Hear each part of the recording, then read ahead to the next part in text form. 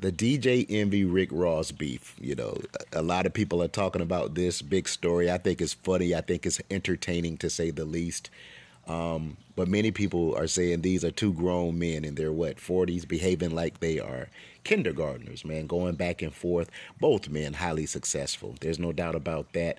But let's put it all into perspective. Let me give you guys my rundown on the DJ Envy Rick Ross beef here on Derek Talk. I haven't touched much on this, but after watching The Breakfast Club this morning and DJ Envy wearing a corrections officer uniform, I just feel like I need to address this.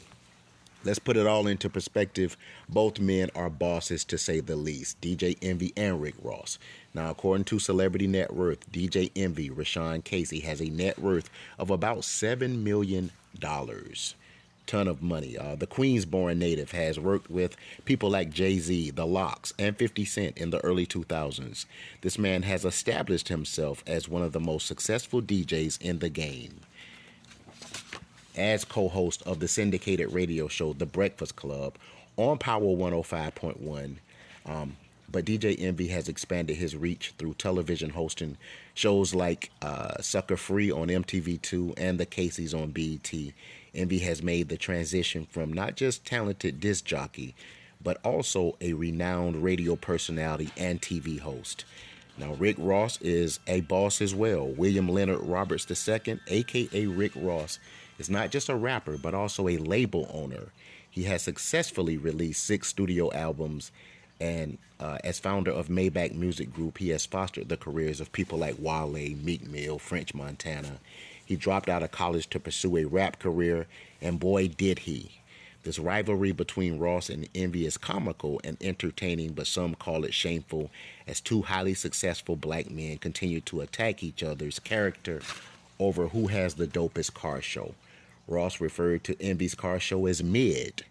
Now, that means mediocre. It's not all that. And repeatedly calls the Bronx DJ Beige Rage.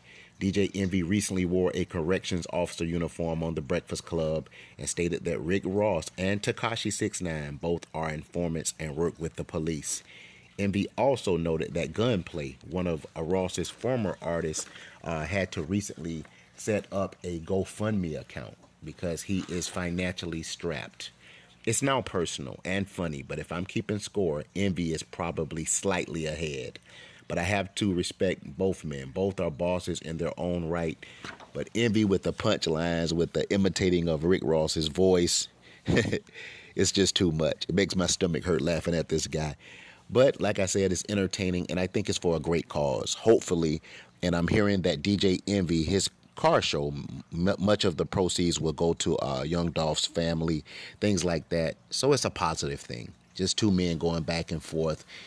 You gotta laugh. Sometimes you just gotta be able to laugh, man. You guys have been locked into Derek Talk. Have a fantastic day, guys. Take care.